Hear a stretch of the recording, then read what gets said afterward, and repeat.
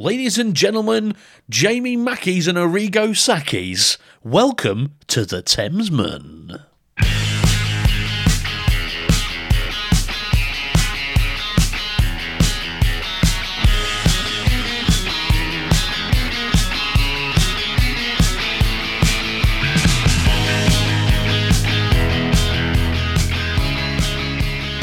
We're back. Welcome to episode 47 of the newly rebranded Thamesman podcast. With me, as always, nothing that much has changed. There's Andy Roberts. Hello, you right? Yeah, I was just going to say, so we've made some changes to the podcast. Hopefully people have noticed. Hopefully there's a few new listeners. Yes, yeah, on board. absolutely, yeah. Basically, we started this podcast a long, long time ago when we were talking about England playing various tournaments, and that was where Worldy came from. If you're with us from the very beginning, we did the Europod back in 2004. If only I'd have carried on doing podcasts from then, I might have got somewhere. But Because that was right in the early days of I know. podding, wasn't it? That was our sort of halcyon days when we made the front page of the iTunes thing. But oh well. I like to think that it's now a more intimate and sort of educated crowd. You know? Yes, we're more selective about our listeners. Yeah, that's right. Not that mass market nonsense. Yeah, no, absolutely. But also, so we wanted to reference the fact that the podcast is mostly about Oxford and Reading. So we wanted to rebrand it. So we've come up with the Thamesman, as you'll see now. And if you're on Twitter, you'll be able to find both myself and Andy with our own Oxford and Reading branded handles. Yeah, so that's quite exciting, isn't it? So yeah, so we've got a Thamesman Yellow and Thamesman Blue. That's right. Our two little Twitter accounts. One that focuses entirely on Oxford United, and the other entirely on Reading FC. But just like the podcast, I'm sure we'll blur the lines. Yeah, absolutely. Yeah, but it's a good way of kind of being able to kind of chat to the that's right. The fan bases Hopefully, I won't get as abused by the Oxford United fan, but I don't see that stopping. No, because I don't think they've stopped following that account, so they're still. I'll still get a fair bit of jip. Yeah. It's all right. I'll point some royals your way. There we go. So that's the major change. Just a little bit of admin to go along with that is that if you're listening on all kinds of other platforms, so I use Pocket Cast myself. Some people use an Apple Podcast. Some people on Stitcher. You'll find that the podcast should just update, so you should see it change from Worldy to the Thamesman. If you don't, you can always send us a tweet and we'll look into it. If you're on Podbean, however, you may not be able to continue listening to the Thamesman on that. I think I might need to run a new link for that to everybody that's on Podbean. So if you're on Podbean, don't get worried if you miss a podcast for 2 weeks. It's not just because Andy and I haven't bothered to do one, which it could be. I mean that could also be the case. We've got form. That's true. But just keep an eye out, and if you need to, just do a little search on Podbean for the Thamesman, and you should find us. So that's all the admin out of the way. Yep. Let's talk football. Let's talk football. No, let's not talk football. Let's talk more stats. Okay. Yeah. Let's talk stats.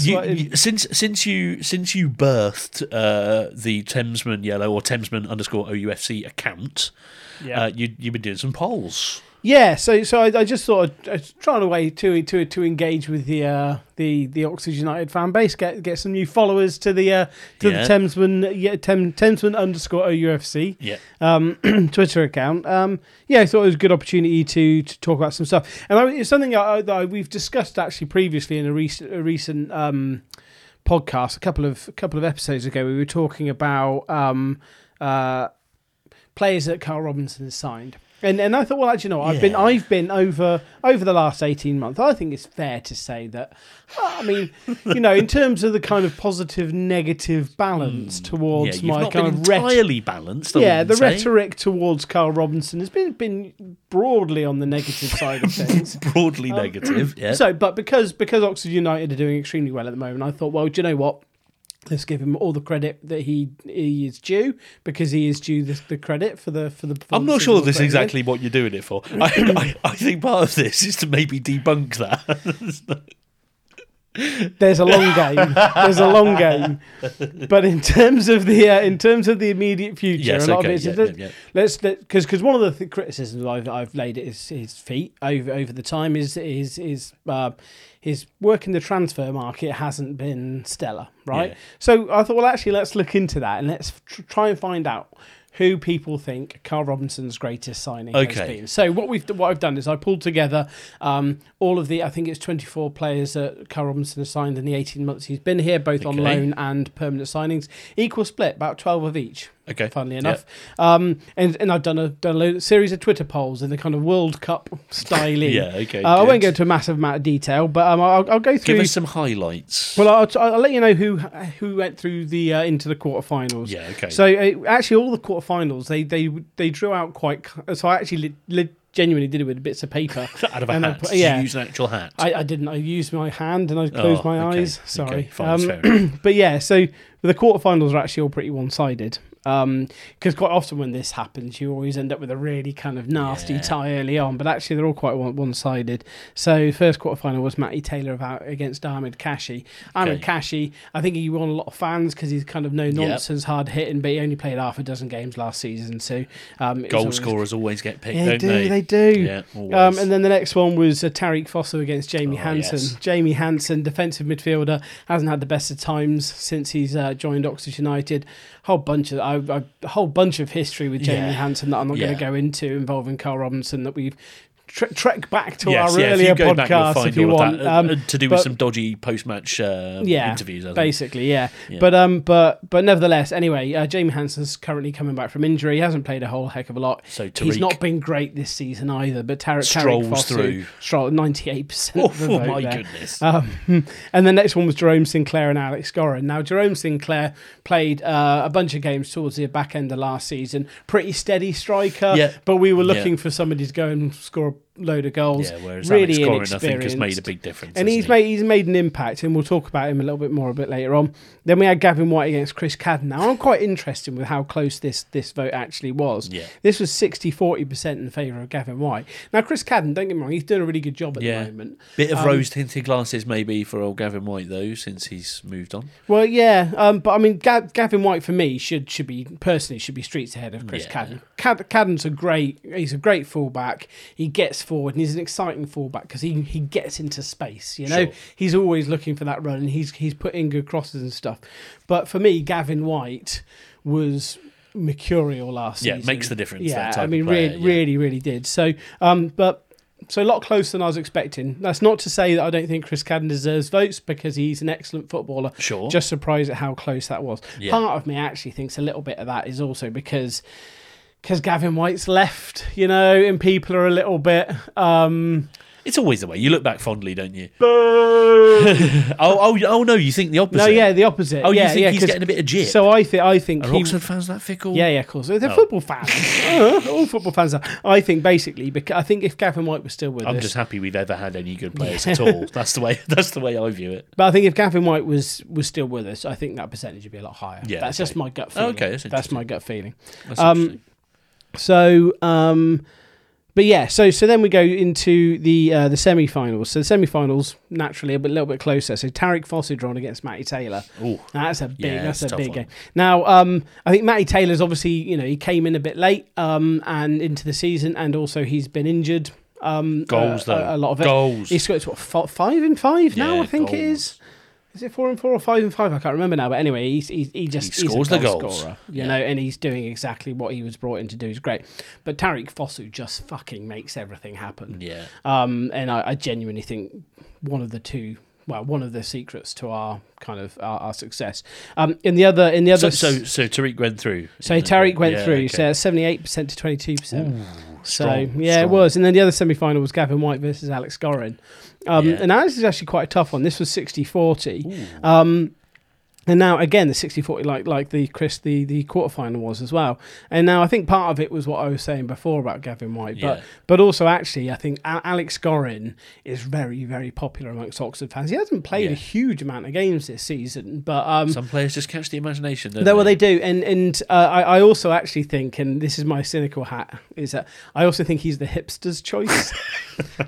Because he's... Funky little Spanish midfielder. Well, yeah, because he's kind of defensive midfielder, and he kind of doesn't... He goes about his business, okay? So he's not the mercurial Tariq Fosu. He doesn't grab the eye. He's not the person going. But what he does do is this is me talking him up. He makes the game tick, right? So he will win the ball back in midfield really well. Yeah. But one thing he does is, particularly when we've got a team like Doncaster did a couple of weeks ago, sitting back behind us, he moves the ball from one side of the pitch to the other really quickly and effortlessly, fluidly. And he just keeps it moving and makes he keeps it teams ticking move, over. makes teams work against you. And I confess that I think first few games that I saw him play, I was like a little bit nonplussed as to why people were so excited by him, because I hadn't really seen much from him. So then I actually started watching him a little bit more. And actually, do you know what he does? He works the ball really well. He's a defensive midfielder who actually unlocks the midfielders in front of him. He's not just a clogger. That's beautiful. But he wins tackles as well. He wins the ball back. So he is actually a very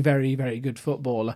He's not played a huge amount of games so far this season, but what the games he has played, he's significantly influenced. So bit of a hipster choice because he's not a big headlining grabbing footballer, but nevertheless he's very good. So I think he's a really good addition to the side. But Gavin White, Gavin White was absolutely excellent. Yes. So Gavin White went through on that. So Fosu against White in the final. Ooh. And what I like about that as well is that Tariq Fosu is Gavin White's replacement. Yeah, exactly. Yeah. He basically is Gavin. Not only is he replacing Gavin White, same as the old winger. He's not only replacing Gavin White, he's also replacing Marcus Brown and Billy Haircut and a whole bunch of other players.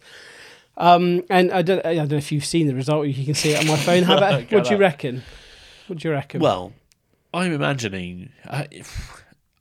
It's hard to say, isn't it? I think I would say that given the bias that you've already mentioned, that I can imagine that Fosu is the guy and comes through in the final. He does. So the winner of the World Cup of Carl Robinson signings, the greatest Carl Robinson signing for Oxford United is Tariq Fosu. Nice. 86%. Oh, strong, 14%. very strong. And I think that's right. And I actually mentioned this a couple of episodes ago, and I was giving as much credit as I possibly can to Carl Robinson here. But I know it's hard. Yeah, it is. But I mean it because I think it's an absolutely inspired signing. Yeah. Everybody was pretty down when Gavin White left, and we were looking. What on earth are we going to do going forward now? We don't have that kind of electric person who can make something happen. And when Tariq Fosu joined us, a lot of Charlton, because we joined from Charlton, a lot of Charlton fans were saying, well, if you can get his head straight, you might get something out of him. But he's got his head straight. And Carl Robinson actually mentions it quite a lot in post-match interviews, and actually so does Tariq Fosu. And it's clear what Carl Robinson is saying is having an effect, because he's obviously wheeling out words that Carl Robinson said to him about, I've still got to make sure I'm doing this, I've still got to make sure I'm doing that. And it's very clear that what he's being told is sinking into his head. And so he's consciously thinking about the learning that he's been given. And he is everything about how we play football. And I mentioned this in the last episode, actually, when we were watching the England game, is that we've got people like Goran in James Henry, in Cameron Brannigan, who can kind of move the ball forward quite quickly, and they can move defence into attack quite quickly. But what we have in Tariq Fosu is somebody who picks the ball up anywhere on the pitch, and his only thought is to run towards goal. And on his own, from a fairly kind of benign situation, can suddenly turn us from knocking the ball around in the middle of the park to suddenly being on the attack, in the blink of an eye. I think he's got great pace, he's got great vision, his touch is fantastic, and he gets other players involved in the game as well. I think in that, and so that's why I think, as much as I love Gavin White, and I think Gavin White might well go on to do greater things than Tariq Fosu in football in the grand scheme of things, I think Tariq Fosu is definitely, without a shadow of a doubt, Carl Robinson's greatest signing. I think it was an inspired piece of work. I think he took a bit of a gamble on him, but it's a gamble that has paid off immensely. So all credit to Carl Robinson, and top work from Tariq Fosu. If you disagree, go on to Twitter. Very good, very good. Well, it's nice to see Carl getting a little bit of love, isn't it? Yeah. Look at that. But do you know what? You change your fucking June. Well, do you know? I speak it as I see it. And do you know what? Look, we're doing really well. Yeah, it's working. You very much are. It's funny that there's, we've had this since doing this show for a year and a bit. Whenever one's up, the other's down. Yeah, big time. Yeah, that's how it seems to go. And so while Oxford have been rising up the table, Reading have been staunchly refusing to win any games. I mean, you're having some dramas. There's more. I mean, it's interesting. So we discussed it a little bit last time, but obviously everyone will be well aware. Reading moved on from Jose Gomez, who saved them last season, and in a bizarre set of circumstances, ended up not employing a manager, but giving the director of football the job of managing the team till the end of the season. The director of football giving himself the job. Well, I don't know, because I'm not sure. That's a much more interesting narrative. It is a more interesting narrative than the owners got pissed off and couldn't afford another manager. I mean, that's really what happened. That's not in the budget, new manager. Oh, fuck, what about this fella? Yeah, get him in. We're already paying him. Yeah, exactly. It's either him or the guy that paints the late lines on the pitch. So. It is a pretty sweet deal, basically, for them. Because, yeah. I mean, they're probably still paying Gomez, to be fair. That's how it works in football, isn't it? Yeah. You do a shit job and then you still get paid for another 6 months. Anyway, so, but what I wanted to talk about was not anything too specific about that, because I think that's been done to death now. Yeah. Just a note for Gomez again. He was on Sky Sports because we were for some reason Sky fucking loves Reading versus QPR as a fixture. It's because you're the same club, right? Well, yeah, the kits are the same. Yeah. Maybe they just use the same graphics. Maybe it's like easy for them. But yeah, and just as an aside, I'm very annoyed with Sky, right? Because we Boxing Day, I really like going to football on Boxing Day, mainly because you can go with like the family and get some friends together, and it's a bit of a jolly on a Boxing Day after you've been in the house, for a long time. Get out, get all wrapped up. It's chilly. Watch a bit of football. It's a grand day out, right? I mean, I'm going to let you do this bit, but I'm going to talk about. I know you've got your own miserable reasons for not getting involved. We'll talk about that at Christmas. But go on anyway. So you love Boxing Day. I do like a bit of Boxing Day football, and whenever it comes up in the fixture list that we've got a home game, I'm like, oh fuck yeah, brilliant, because we all live fairly locally, so off we go down to the football. And we got QPR at home on Boxing Day. Great fixture, 3 p.m. kickoff. Kids can come down, family stand gets full, everybody's in the Santa hats and everything. Boss. Yeah. Except Sky, who've got a massive boner for Reading versus QPR, decide to move the fixture to 7:30 p.m. on Boxing Day. Which is just shit for everyone. It's just shit for everyone. Yeah, isn't it dreadful getting all of that money being constantly on Sky? Constantly. You're on Sky today, you're Sky on Boxing Day. We get 2 games a season. QPR home and QPR away. Yeah, you're right. It's just bollocks. There's no need for that. But if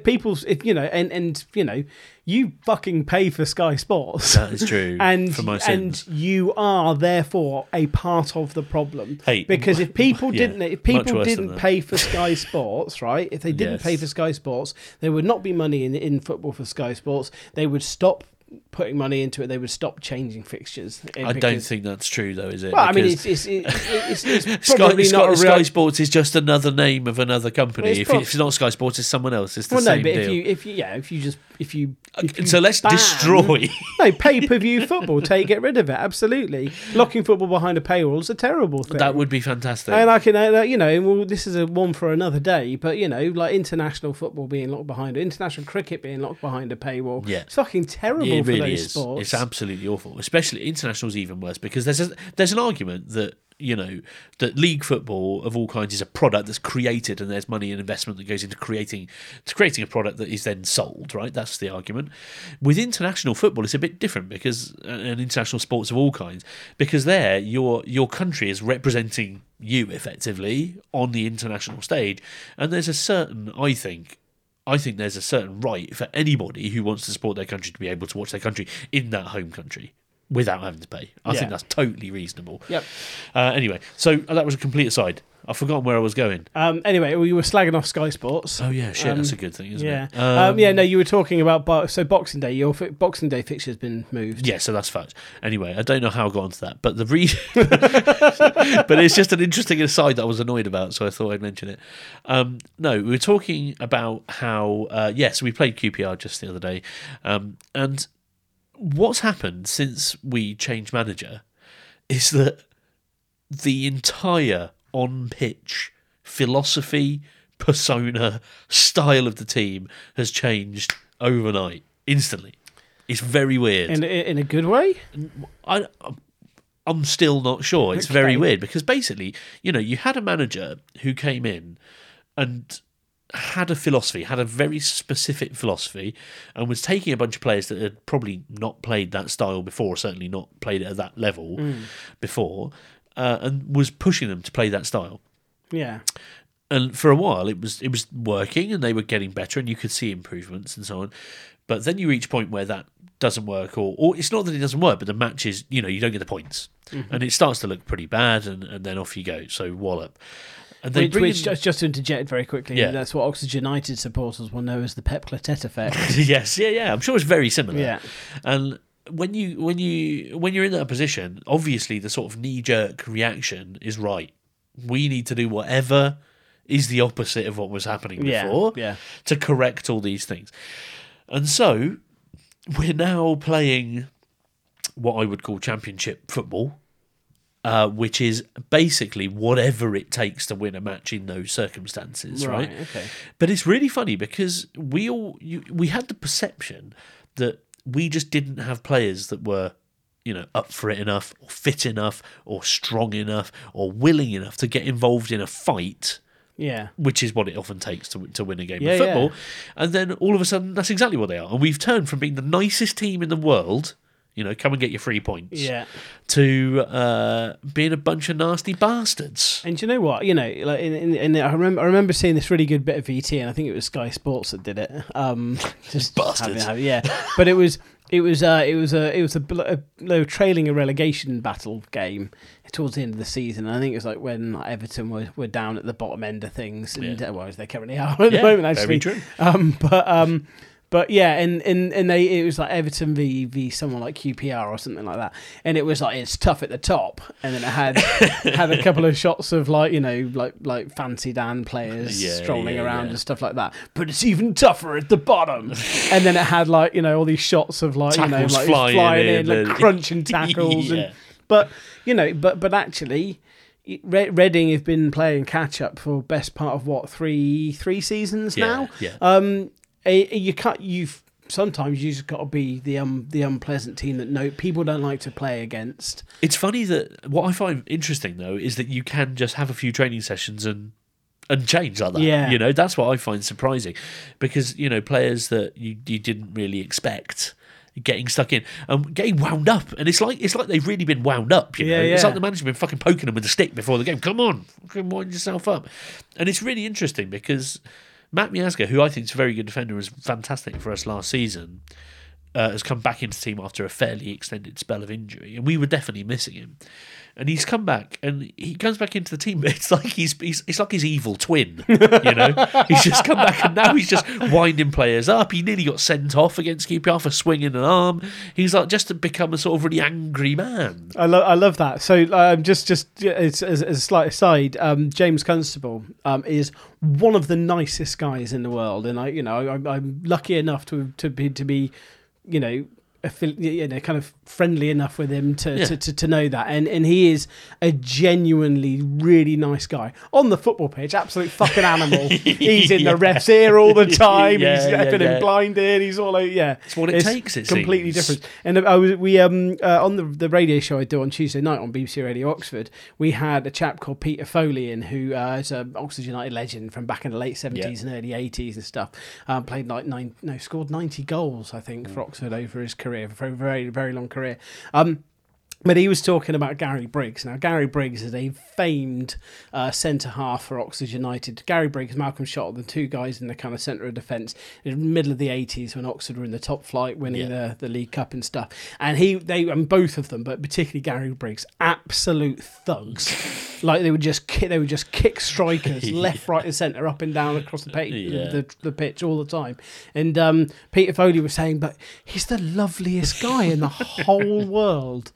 He's saying he's the loveliest guy in the whole world, and the second he crosses the white line, he turns into a complete monster. And he says it actually kind of scared him. A quick plug, if anybody wants to go onto the BBC Sounds app and look for Sports Night with Andrew Self, go back and have a listen to that. Nice. If you're an Oxford United fan, that whole section with Peter Foley was great. It was a really good interview. Sorry, carry on. No, it is really interesting, because I think there's a couple of things, aren't there? There's the players' sort of natural state, which is how they feel comfortable, and that's how they are. You get some players that seem emotionless, and sometimes they're really skillful and they're flary with their play, but they're emotionless, like in their actions. I always think it's funny. You see it. I remember seeing it with Carnage. Remember Carnu for Arsenal? Yeah. Like, most amazing player, but half the time he looked like he didn't give a shit, and then he just come to life. And so you've got this thing where you've got players that have a certain attitude that they bring onto the pitch. But I also wonder, like, how much is instilled in them in training and pre-match and stuff, and whether you can change the mentality of a player who's like nice as pie into somebody that's not. I just don't know. I'm sure there are certain players that you can't do that with. It's interesting because I've had lots of debates in kind of about this, and I had a conversation with a friend of mine earlier on in the season, and we were talking about the manager needs to get them up for the fight a bit more. They're not up for the fight. He was actually saying, no, it's all about the players. The players have got to take responsibility. He says once you've walked over that white line, the manager's kind of role in responsibility is ended, and it's up to the players. And now, with my very limited history of playing the game at an extraordinarily low level. Come on, don't do yourself a disservice. No, an extraordinarily low level. Is that I don't. I mean, I'm sure I must have done, but I don't remember listening that hard to what I was. Maybe that's why I'm sat here talking about football now. Maybe, I don't know, but. And I remember talking to my brother about this years ago, and he used to play kind of like the Hellenic leagues and stuff. And he said, just go out and play, don't you? Just go and play your natural game. Yeah. But I have then seen, you've seen a manager come in and suddenly play completely it has to be, especially at at a high level. Yeah. So in football league level, they have to be reacting to that, and to see like this chalk and cheese difference between the team style, it's almost unbelievable. Yeah. But it's really funny because we've been through when we had Jaap Stam, they were trying to play passing football, but it was just too slow. Yeah. And we had one season where we just managed to get everything clicking. Really, that's because Danny Williams was in midfield and he was bloody brilliant, and a couple of other key players. But it didn't work, really. We got lucky that season that we got some good results, but it was just too ponderous. It was ponderous, So it was like, I want to play. I want to play passing football. Well, it's easy when you pass between two centre backs. That is exactly how I expect a Jaap Stam team to play. Yeah, and that was it. And he was, he's one of those managers that everyone was like is a bit of a fraud because he comes along. He looks like he's got a style, but he doesn't really. No. It's pass it around the back to get the percentages up, and then woof it down the field anyway. And then we had Clement, who literally had no style whatsoever. Yeah. I don't think he did any tactics. He was just like, I'm going to pick 11 players, off your pop. Yeah. To the point, I remember one amazing game where he made like a double sub, and 5 minutes after the sub, there were like 2 or 3 players signalling the bench, going, "Where am I? Where am I supposed to go?" And then he's just holding up different numbers of fingers to people. And I was like, "Fucking hell!" And that was the moment everyone in the ground was like, "Oh my god!" I remember you saying at that point. It was one of the players actually just turned around and shouted, "What?" Yeah, he literally didn't know where he was supposed to be standing. I mean, that's not a great situation. That's very, very poor. And then Gomez, who had a very, very specific style, wanted to play a certain type of football, but I don't think realised quite how competitive the Championship would be and how physical it would be. So I think the players got a little bit like, well, we pass the ball now. We don't need to get involved in that nonsense because we play football, which they were obviously brought down to earth very quickly with that. And then all of a sudden, this new guy comes in and he is none of those things. So he wants to battle, His style is, I'm going to put people in areas, we're going to challenge for every single ball, we're going to work harder than the opposition, and we're going to force errors, and we're going to make, But the nice thing is that on top of that, He said, and when we play, we're going to play. But we're going to create an environment that allows us to then play. Sure. So when you've got skillful players, you just create an environment that when those players get the opportunity, they can actually do something. Yeah. And it's good. I don't like watching it. It's fucking horrible, to be honest, to watch.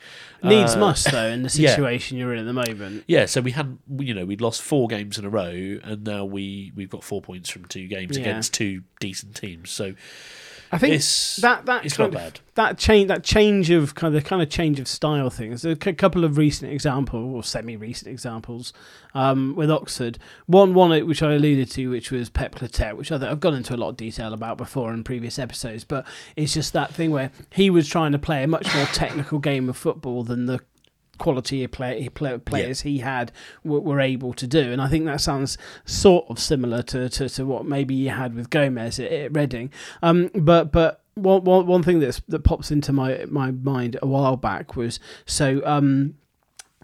previous Oxford United manager Ian Atkins, who, I mean, this was kind of back at the start of the noughties, which was actually when I first started going on a regular basis. Yeah. So I first started going on a regular basis in 2001, which is the first season at Kassam Stadium.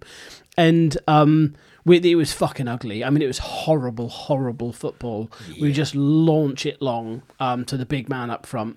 And we had 5 in the back. In an area. Well, basically, we had 3 big centre halves who were just there to lock it down. And we didn't even have rangy wing backs either. We had one wing back who could go forward, Matty Robinson, but that was about it. But anyway, so it's this really ugly football, bypass the midfield all the time, which is a shame because that's where people like Dean Whitehead and Chris Hackett and all our talented midfielders actually were. All of our talented players were there. But anyway, we bypassed all of those. Really, really ugly. He had a falling out with Kassam, who was still chairman at that time, because he wouldn't because Kassam wouldn't give him more than a year by year contract. Gotcha. Okay. He wouldn't give anybody longer than to the end of the season, which is a fucking terrible way to run a football club. Yeah. So he left, and we got Graham Rix in. The famous Graham Rix. Infamous, I think, is fair. Yeah, I think that's fair. Convicted sex offender, Graham Rix. And he was at the time, I don't think sure he's quite it anymore, but he was at the time statistically the worst football manager that Oxford United ever had. Fucking dreadful. But he'd gone in, so this side that had been built up with cloggers and lumpers and kind of these big brutish centre halves like Andy Crosby and Matt Bound. Graham Rix decided, I'm going to get these guys playing football. And so he came in midway through the season, and suddenly these players who all they know how to do is head it, elbow people, and launch the ball long, were suddenly being asked to play cultured football out of defence. And it was it was just instant change. The next game instantly changed the game of football, and it was so bad. Car crash. It was car absolute crash car crash because it was like everybody was a fish out of water. It was utterly ridiculous. The most bizarre thing I've ever seen. So and I like that kind of like that sudden change. It's noticing how really much influence interesting. a manager has. And you know what I think? What I think influenced it in many cases this season is that last season and this season, teams have been successful in the Championship playing all different styles of football. There's no one route to success, and you can play like Wolves or you can play like Leeds, you can play like Fulham, but you need to have very, very good play. You basically need to have a Premiership team in the Championship, and then you play that football. And everyone's like, "Oh, well, why aren't you playing football like fucking Leeds?" Well, yeah, because you haven't got the ridiculous amount of money and the squad that Leeds have. It's just not possible. And I think and then the worst part is that you lose to those teams. But then you come up against a really organised Middlesbrough team that just has a great long throw guy and a couple of massive big bastards, and they beat you because they play really nasty fucking percentage football. And so it's hard to watch when your style doesn't get you to where you need to go against any team in the league. So I think now it feels like what Martin Bowen is going to go for is basically, I've got a group of players, I know that there's a fair bit of talent in there, but I'm going to approach each game, I'm going to work out what the opposition are going to do, and I'm going to directly try and nullify what they can do, which is fair enough. And it makes for ugly stuff. But that's fine when you're at the bottom of the table, right? Yeah. And you've got a fight on your hands. That's absolutely fine. What's the long-term strategy there, though? Well, the frustration is that we played Preston and they were playing horrible stuff, and they're third in the league.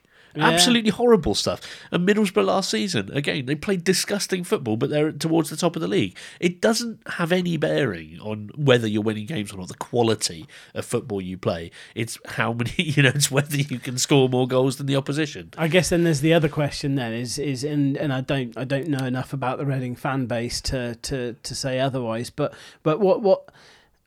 what level of tolerance do you think Reading fans will have for that quality of football? Will the results ultimately matter more than the quality of football, or will Reading fans who see you 7th in the table but like playing clogging, ugly, horrible football, and will they be unhappy with that? It's a good question. If you came to the Madstad today, and this is probably true of most football grounds, the average age is very old. Yeah, it's extremely old, and so I think they'll be well happy because they're comfortable with this type of football.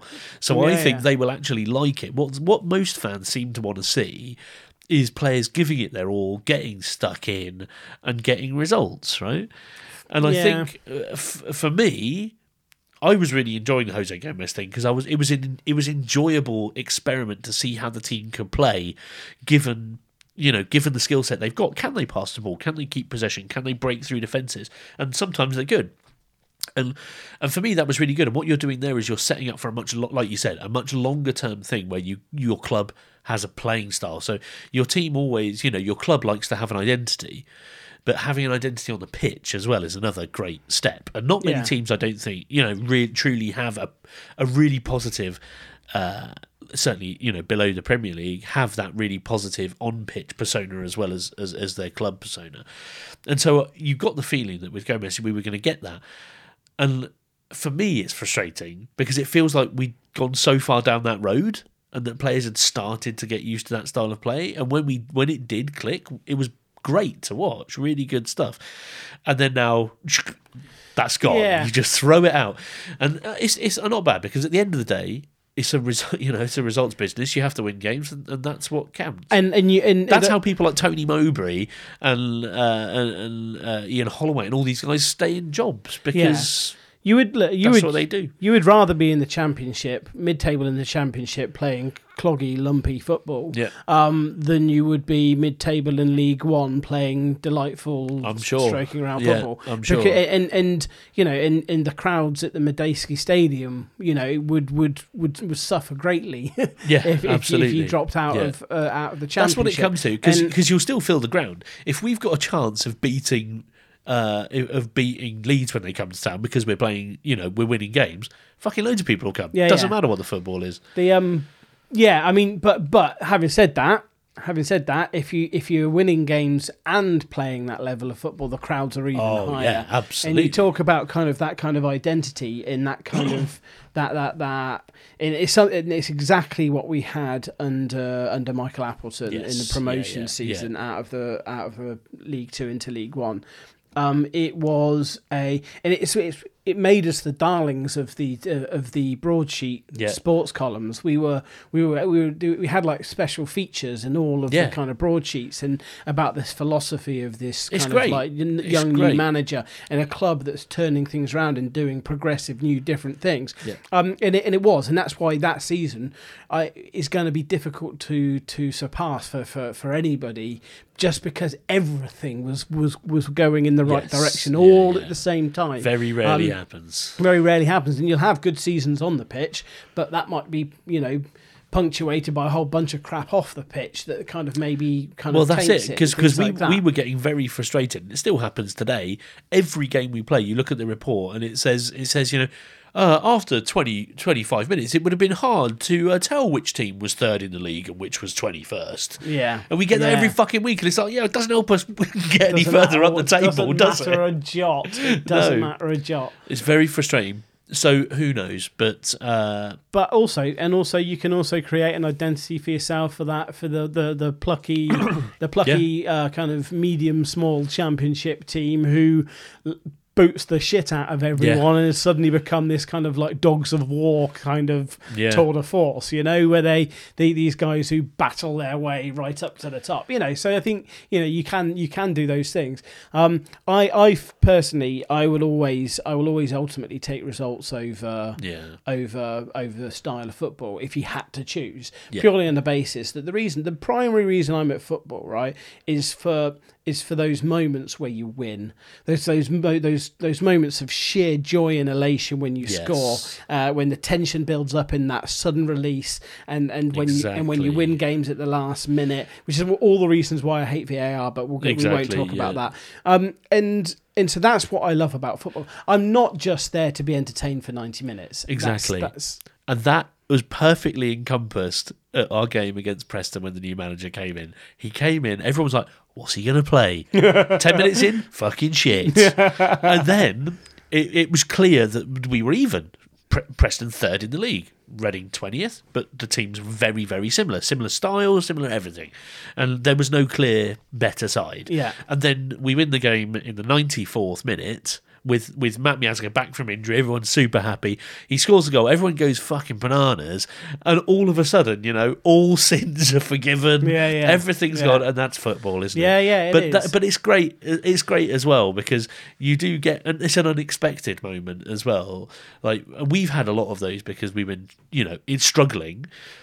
And it is fun, and it is fun to be up and down and doing all that stuff and changing manager, new styles coming in, new players coming in. It is exciting, but at the end of the day, you can't get fucking relegated. Yeah, and that's one of the reasons why I think we've spoken about this before, and I don't know if we've spoken about it on the podcast before, but I'm not sure that's why I wouldn't want to be a supporter of like a Man U or Man City. Man U is shit these days, but a Man City or a club that just fucking always wins. Yeah. There's literally no joy. Because the only thing is disappointment. Yeah, that's the only thing available to you. Yeah, because and yet when you support a club for whom good stuff just doesn't tend to happen. Seasons like 2015-16 for Oxford felt so much better. I mean, we didn't even win the league that season, but it was the greatest season that I have watched from kind of start to finish by an absolute distance. And the joy I got from that, following years and years of watching absolute dog shit against teams like Hayes and Yeading, with no disrespect to them whatsoever. Got 'em in the cup. But absolutely, TV. Yeah. And so with no disrespect for them, we were playing them on a level, and going and get them doing the double over us, for Christ's sake. Yes. And it's you Coming kind of back, feel like beating West Ham. You feel like you've earned it, So seasons like 2015-16, we felt like we earned that, and it felt all the better for having been through the crap and the shit and the mire. And so similar for Reading this season, your last minute winners and all of those kind of things. Those moments make the dreary drudgery in the kind of pointless almost like misery that you put yourself through. Some games you go to, it makes it worth it. Yeah, some games you go to, like last season, having so many last-minute wins and goals that basically kept in the league was as exciting as probably winning the league. Because it almost meant more in a way. And then this season there was one game I was full of cold. I felt like absolute shit. We knew the manager was close to getting sacked, and we had Fulham at home. On the TV under the lights of a Tuesday evening, and we sort of like dragged ourselves up there, and then John Smith got sent off after 10 minutes, and it was just like, oh, for fuck's sake. And I really wanted to go at half time. I really wanted to go, and John was like, no, come on. We stayed 75 minutes, 4-0. But we did miss a great consolation goal. But it was just one of those things. And then you're so down after that, and you're like, oh, for fuck's sake, like you go to give your support, and you sometimes feel like the club gives you nothing back, And so that's why it's nice to have those turnaround moments where all of a sudden things start to go in your favour. We got the win against Preston, and then we got some ridiculously terrible refereeing decisions in our favour. And again, that plays into this whole nasty club thing, because it's like we never get decisions in our favour ever. And then we had 2 or 3 in one match. And so all of a sudden you think, well, maybe it's us. Maybe it's us. Maybe it's our mentality. Maybe it's the way we go out there and handle ourselves that makes it appear that the referee's giving decisions the wrong way. It's really interesting. It's really interesting, and I think there is there's joy to be had in all styles of football. I think the one worry that I would have, and again this is coming from an Oxford perspective, and in Oxford are a different club, but we have a core support group of around 5,000. And that's 5,000 will stay with Oxford regardless of how low we drop or how high we go. Oxford very lucky in that we have a huge pool of kind of fringe fans. Yeah. So fringe fans, some of whom will come to one a season, which will be Boxing Day, or they'll make the effort to come to if we get to Wembley. And then a couple will do 3 or 4 games a season. A couple will do half a dozen. A couple will do maybe 10. So. And we've got a big pool of kind of floating fans. And if we're winning games, but the football is dog shit, they won't come. Yeah. And that's the biggest issue for Oxford, which is why I think a club the size of Oxford, with the kind of fan base Oxford has, really, really needs to be playing, pretty decent football as well as winning, because that will get an extra 1,000 on the gate if you're winning and playing nice football. And if there's long-term plans to move to another stadium again, you want to be able to justify you're going to be able to get the numbers through the gate as well, right? Yeah, you need absolutely. to be able to say, if we do this, we're going to get people coming. I don't think any new stadium we get, I don't think it's going to be a great deal bigger than what we have at the moment. I mean, sure, but you've got to get bums in seats. Significantly bigger than than we need. But we again, in this demonstrates it is that that ground is like 30% to 40% full every week. Yeah. But every so often we could sell it out twice over. Yeah. And that's the biggest issue for Oxford United. It's logistically a nightmare. I'm getting the sense that there's going to be some movement on the stadium thing. So there's going to have to be. Yeah. It's going to have to be, because our lease expires at the Kassam Stadium in a few years. So, hold on to that, because we don't want to get into that now. We'll never finish. I haven't got anything else to say. I don't know what to say. Well, it's been a pleasure, Andy, as always. Yeah, it really has. Remember this time, guys, you can catch us on Thamesman _OUFC, Thamesman _Royal. And that's the new home of the Thamesman podcast. It's exciting. It is exciting. Well, I hope everybody's enjoyed the new format. Please find us on Twitter, send us a message, and we will catch you next time on the Thamesman.